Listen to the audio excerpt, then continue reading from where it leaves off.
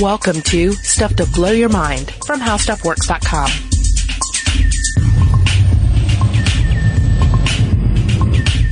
Hey, welcome to Stuff to Blow Your Mind. My name is Robert Lamb. And I'm Julie Douglas. Julie, what's your relationship with spice? I'm really sensitive to it. Yeah? So do you prefer sort of the blander taste, the blander cuisine, or?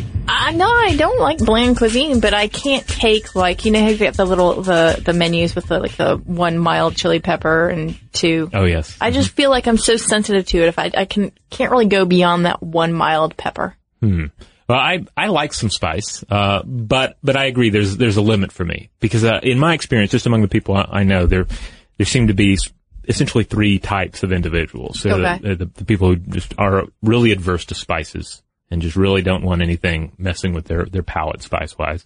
Then there are people like me who are a little adventurous with the spice. And then there are the individuals, and I seem to think Jonathan Strickland, our coworker, is one of these, who will just go for the throat. Like, just throw me something just really spicy. Yeah. I want to try the hottest spice imaginable. If you have a hot sauce that is new and dangerous, let me try it out. And I just can't go for that because it just ends up tasting like pain. Well, what I noticed too, and maybe this is just something that my ginger-headed husband does, like a redhead thing, but he will break out in the sweats. And he gets really euphoric too, or maybe now that's does he just psychological. like the spice, or is he adverse? He loves it. Okay, see, I've seen that before with people I know who are crazy into the spice. They have this intense bodily reaction to it, where so you're like, why do you love it so much? Because you look like you were just maced. Yeah, exactly. Or pepper sprayed, right? Which is a pepper. I mean, that gets down to one of the key ideas we're talking about in this episode is that spices are chemical weapons that we've hijacked and manipulated and used for other purposes. Indeed. And spices have really taken quite the position, I guess you could say, over the last 400 years. And we sort of take it for granted now. If you want some nutmeg, you just take it out of your cupboard, right? And just spread it on your food. But 4 centuries ago, the only nutmeg trees to be found fringed Run Island in the Banda Sea, which is now what we know of as Eastern Indonesia. And the Dutch, they so badly wanted to secure those nutmeg trees that they killed off like a good amount of people. Yeah. It's just like genocide for these nutmeg trees. And we forget this. We forget that the spice trade really shaped empires. And some were built and destroyed on spices. It's amazing. Yeah, I mean, it's kind of difficult to overstate the importance of spices in human history and the establishment of trade routes, and also just in cultural identity of a place. You think of any particular part of the world, you think about their cuisine, you end up thinking about their spices, both indigenous spices and spices that ended up coming from outside sources and ended up becoming a part of their identity. I mean, for instance, you look at Thai cuisine. Like, there are elements of Thai cuisine that obviously are ingrained within the culture prior to outside interference, but then there are elements that came through via the Portuguese, and those just become a part of the national culinary identity. And that identity was something that we've been adding to over and over again, only because as hunter-gatherers, as people who could become agriculturally minded and really master fire, we could begin to concentrate on how we would cook our food and how we would flavor our food. Yeah, now I do want to preface and say that when it comes to understanding the history of humans and spice, it's difficult to develop really definitive answers. It's one of those things that's ultimately kind of lost to prehistory. We have some archaeological evidence that we'll get into, but there are a few different ways of looking at this. Now, if you travel back in time, though, you go back around 10,000 years, you go past that point, you will find an age before the agricultural revolution. To your point, this is when we were hunter-gatherers, right? As Harold McGee points out in On Food and Cooking, we benefited from a quote-unquote diverse yet chancy diet.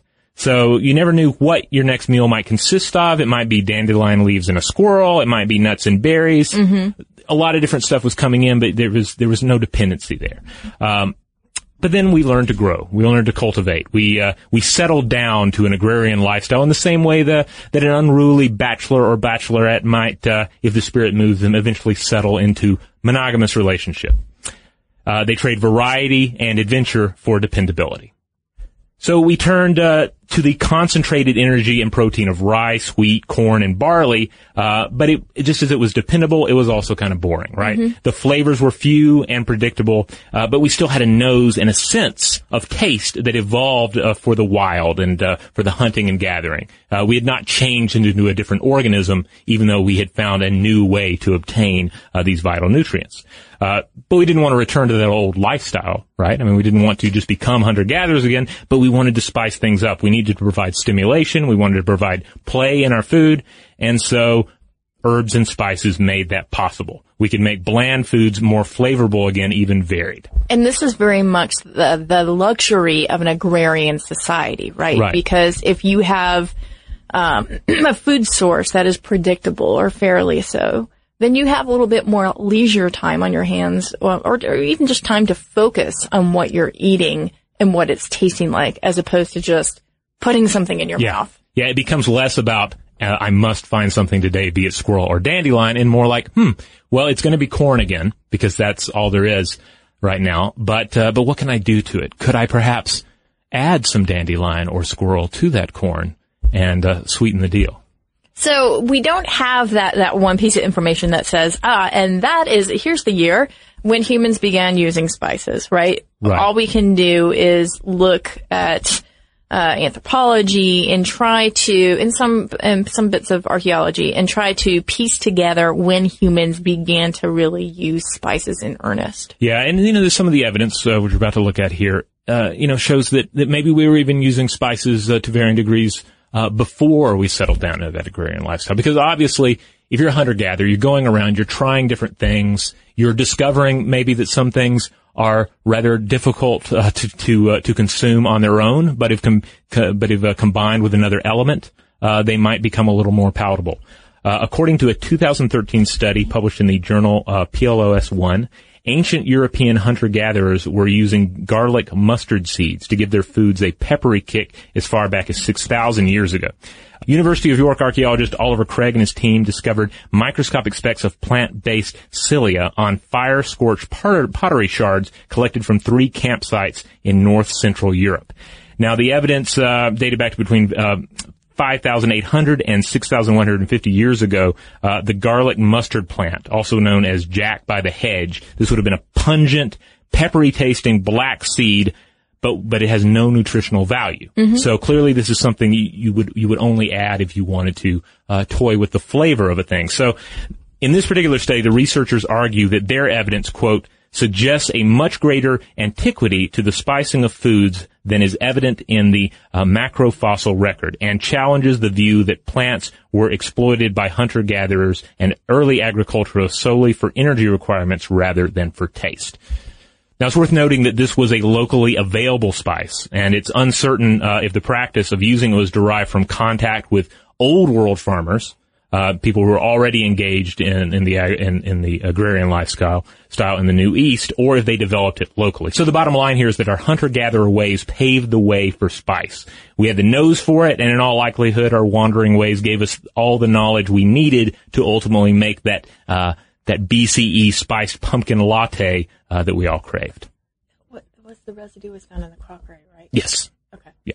Yeah. Now, what's really important about that is that the residue was found in the crockery there. Right. So that gives us a really good hint, like, hey, this was probably used in the actual cooking.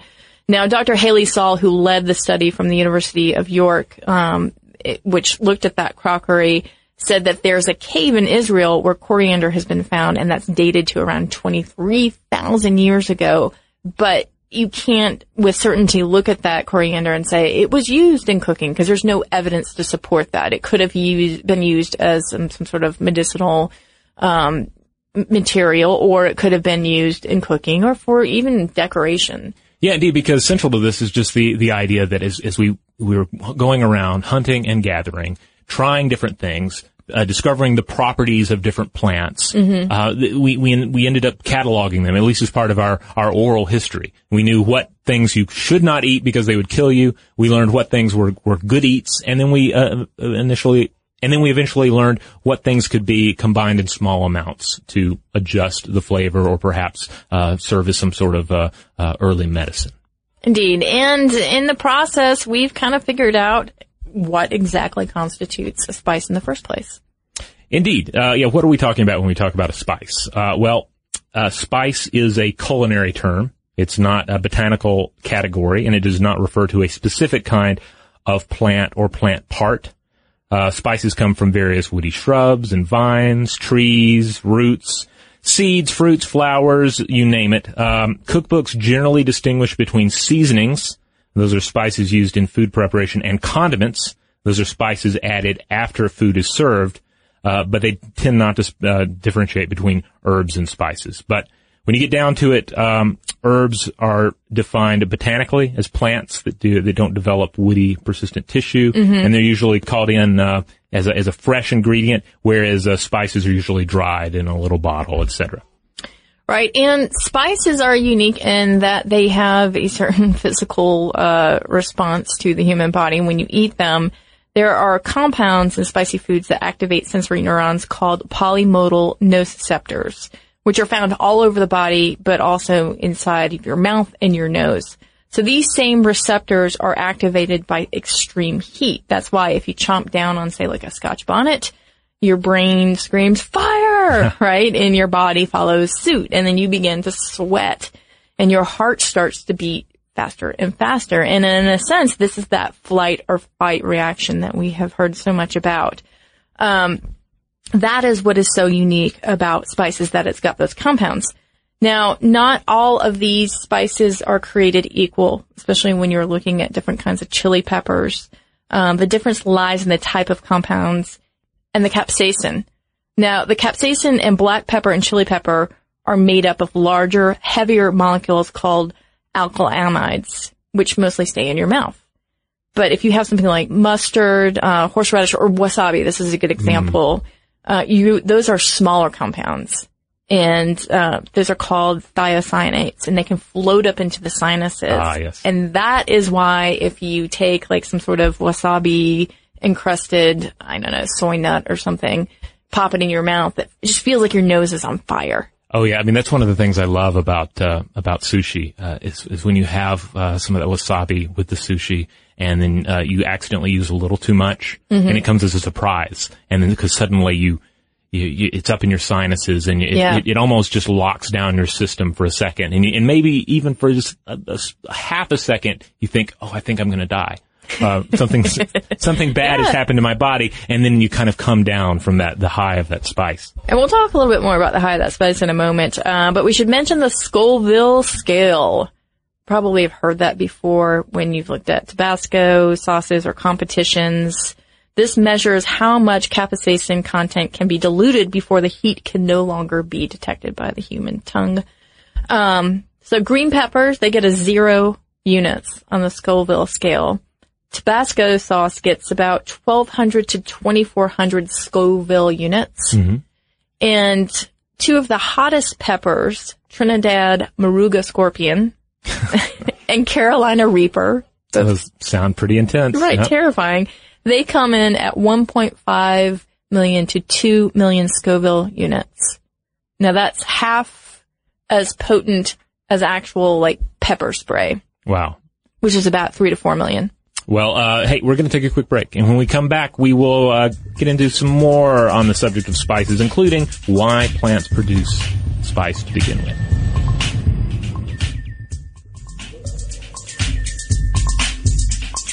All right, we're back. So why do plants want to kill us? Well, I mean, that's kind of the idea here. I mean, the quote from Harold McGee that he often throws out is that flavorings are chemical weapons. But we've learned to hijack them. You were talking about the Scoville scale, and that's really key to all this. Because generally with spices, a little always goes a long way. You try eating any kind of a raw spice or an herb, and you generally find the flavor of it extremely overpowering. You know, oregano, vanilla bean, nutmeg, most of this stuff, if you're just taking it just straight up, it's going to be irritating. It's going to be numbing. It's going to make you physically ill, because these are defensive aspects of the plant. This is the plant trying to tell other organisms and also, not only just plant-eating organisms, but even, bacteria, saying, do not eat me. I am dangerous. If you bite of me, even if you smell of me too much, it's going to hurt. But humans, have learned over time that, well, I can take a little bit of the harmful substance, and if I dilute it, I can actually turn it into a form that I can consume. So, in other words, for the plants, it's a kind of self-producing pesticide. Yeah. For itself, to protect itself. And we large organisms come along and we rip off a Scotch bonnet, use a little bit, usually, and we're not going to die from it, right? Yeah. Just to call back to our episode on nutmeg, if you swallow about 2 tablespoons of ground nutmeg, and you most certainly should not, you could suffer hallucinations, nausea, heart palpitations, rapid heartbeat, rushing blood, the feeling that you're going to die. At least one death has been reported, and that's just nutmeg. You can buy it off the shelf at the local store. It may be in your cabinet right now, and this is kind of the case with a number of spices, just about any spice. If you take enough of it, you're going to get sick. It's going to have a dire effect on your body. Which makes you wonder, why do we consume these in the first place, right? I mean, indeed, you sort of put yourself in the head of our ancient hunter-gatherer ancestors and try to imagine them, sampling a pepper for the first time and just, falling over and gagging. And instead of thinking, I'll never touch that again, they think, I bet I could do something with that. Just the early chemist, in human civilization who said there's something potent there, and maybe I can use that potency to my advantage. Well, especially if you look at food as a kind of medicine, right? Because we know here that it can have antimicrobial properties. This is from John Roach, writing for National Geographic. He says, Paul Sherman, a professor of neurobiology and behavior at Cornell University in Ithaca, New York, says that his research shows that people in warmer regions of the world benefit from eating spicier foods because spices are natural antimicrobials. So you have more food-borne pathogens and parasites in warmer climates. So in this sense, spices can kill or inhibit their growth. Yeah, I mean, the basic idea here is you're in this hotter climate. There's a richer microbial world trying to kill you, potentially. And so you have taken the chemical weapons of a plant and are using that to defend your food from those attackers. Yeah, John Roach says that when people in a country like Thailand, for instance, eat a spicy meal, they are much less likely to spend the next day with a bout of diarrhea than people in that region who eat bland foods. So there's definitely an advantage to eating the spicier foods. And for Paul Sherman's part, to prove his hypothesis about the climate-dependent evolution of spicy foods, he and his colleagues compared recipes for more than 4,000 meat dishes and 1,000 vegetarian dishes among 36 countries. As predicted, countries with the warmest climates have the spiciest food. And particularly with those meat dishes, you see much more higher levels of spice being used in those. Yeah, I mean, I instantly think of Thai cooking, because with Thai cooking, obviously you have a hot environment, you have a lot of spices thrown into the meat, and additionally the meat is cooked at generally at a really high temperature to boot. Which is, one of the reasons that it's often advised that you're generally okay with any kind of street food in Thailand if you see it cooked before you, because the temperature is high and then you have the spices in there as well. Yeah, and again, you've got meat in a hot climate, which equals more pathogens, more parasites. Right. So pour on the spices. Yeah, and if you look at all this from a Darwinian standpoint, you can see how that kind of culinary tradition, those who hold that up, those are going to be the survivors, right? So that's kind of the evolutionary model here. Those who enjoyed the spice, those who enjoyed the style of cooking, those are the people that survived in these environments. Now, that's not to say there are not alternative hypotheses to consider. One alternative hypothesis is that simply hot climates, you see a preference for spicy foods because these increase perspiration and help cool the body. And we already know that, right, your body is interpreting this as heat. Right. So again, think to your husband, to anybody you know who's into eating the spicy food and then sweating profusely. The sweat is, of course, cooling their body. So you could argue that when they have something really spicy, they're simply tinkering with their body's cooling system. Indeed. Another idea here, another hypothesis, is that spices merely signify wealth and social status. And this gets into, again, some of what we discussed about the way that spices have influenced world politics and certainly the trade around the world. So spices become something of a status symbol, something of a luxury. And therefore, having a lot of spices at your disposal, being able to eat well-spiced food is simply living the high life. I think it indicates skill level, too. Oh, indeed, yeah. Yeah, you could easily see that being something that plays into mate selection, right? All you chefs out there just nodding your head, yes. Yeah. Yeah, and I say that as someone who screwed up making macaroni and cheese over the weekend. Oh, yeah? Yeah, I accidentally put the cheese and the milk into the boiling water with the noodles. It was quite embarrassing. Oh, yeah. Wow. You were just distracted, I think. I was. That sounds like... It was just me and the boy and the cat, and the boy and the cat were both in the kitchen with me, trying to tell me things at the same time. But, it just ended up being buttered noodles, and the child loved it, so. And as we have already mentioned before in our research, that cats can mimic that kind of, infant-like cry. Yes. Like, they can game that. So when you hear your cat whining for food, and my cat does it all the time, it just puts me on needles. I just can't stand it, especially when my kid is yakking at me. So I hear you. Okay. Well, another alternate hypothesis to consider is that the health benefits of spice aid digestion, modulate energy metabolism, and even help postpone some degenerative diseases. And indeed, there are a number of examples we can call out to. There have just been countless studies over the years, and continue to be more and more studies about different spices, what their health benefits happen to be. And we're certainly not going to go through all of those. If you go back to our nutmeg episode, we discussed nutmeg a bit, but just to highlight a couple here, vanilla there have been numerous studies that have demonstrated that vanillin, the major component of vanilla, has anti-carcinogenic properties. In studies at Children's Hospital in Philadelphia, a vanillin-derived drug on mice was able to significantly reduce the percentage of sickled cells, and human studies are apparently in the work on that. If you look to black pepper, just straight-up black pepper, well, in a study in the Journal of the American College of Nutrition, gastroenterologists found that 1.5 grams of black pepper sped up the time it takes for food to move all the way through the GI tract. And in animal studies on lung cancer, pepperine changed the level of several enzymes, producing an anti-tumor effect. Black pepper extracts added to the diet of mice with breast cancer increased lifespan by 65%.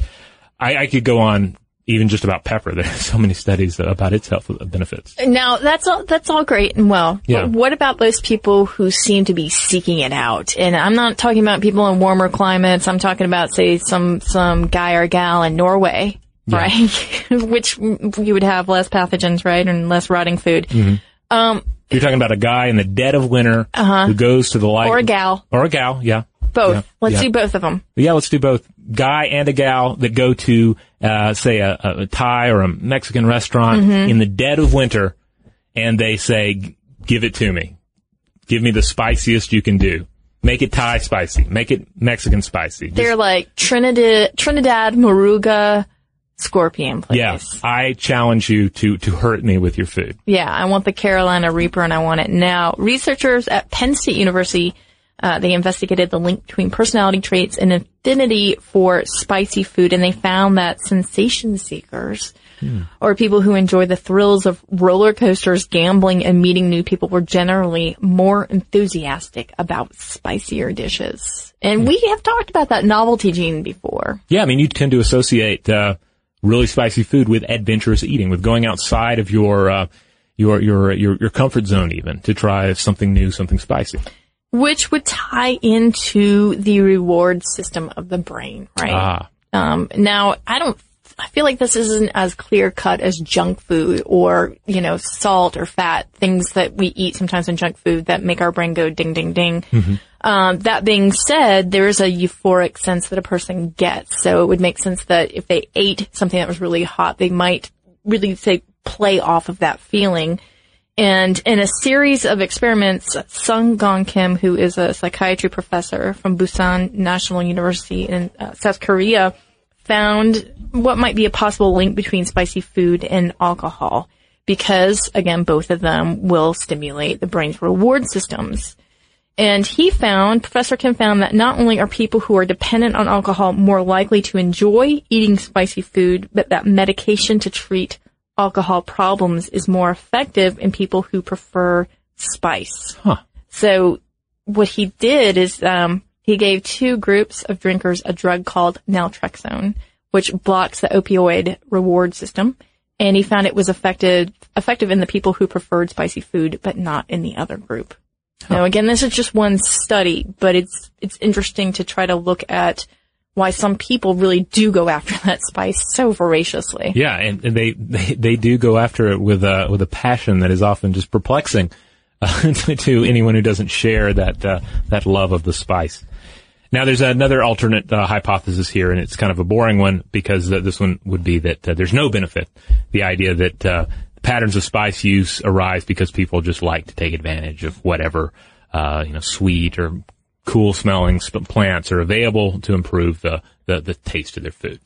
I think it kind of falls in that column of benign violation theory. We've talked about this in terms of humor. Like, why are some things funny? Because they're just threatening enough to be edgy, but they're benign. There's really no actual threat there. Yeah, I mean, I can definitely get that. Again, just thinking back to the wasabi punch you can get when you're having sushi, because I never actually feel like I'm going to die, but it sets off all the alarms in my body for just a second, and then there's that euphoric come down from the spice. The I survived come down. Yeah. So it's kind of.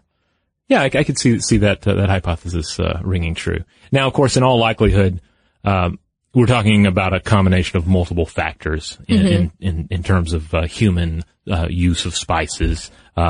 We craved the flavor, and the flavor brought with it health benefits, and where those health benefits provided a survival advantage, spice culture flourished. And so we end up in this rich and spiced age that we live in today. I mean, really an unprecedented availability of spice in our lives. Yeah, remember that next time you reach for nutmeg. You know? Indeed. 400 years ago? Not so easy. Interesting fact, after we did our nutmeg episode, I have put nutmeg on my smoothie every morning ever since. Yeah. Maybe not an interesting tidbit. It's kind of a boring story, actually. But just an example of how a podcast changed my life in a very small way. Well, there you go. And I was just thinking about this little factoid the other day. Jamie Oliver, the chef? Yes. He admitted that he, because he could not exact corporal punishment upon his teenager, after she was really sassy to him, that he cut up an apple for her and then rubbed it with Scotch bonnet. Oh. And gave it to her. So he couldn't do anything to her except use chemical weapons against her. Yes! And I thought, yeah, indeed, it can be a weapon. Huh. What's your favorite spice?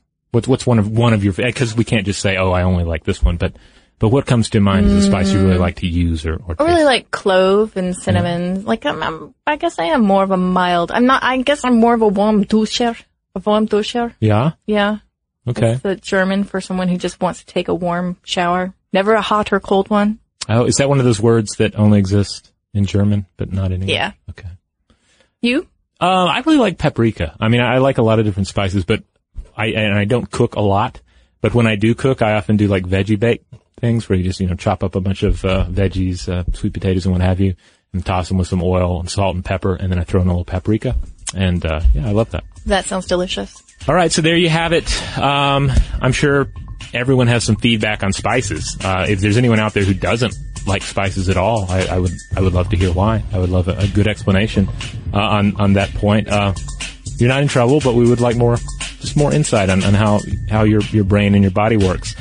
As always, check out more podcast episodes, more blog posts, more videos, links to social media on our webpage. That's stufftoblowyourmind.com. Check out the landing page there for this episode. We'll include links to other episodes we've done, such as that nutmeg episode we mentioned, as well as some links out to some resources outside our website that you might find interesting. And if you have any thoughts on this episode or any others, you can always drop us a line by emailing us at blowthemind@howstuffworks.com. For more on this and thousands of other topics, visit howstuffworks.com.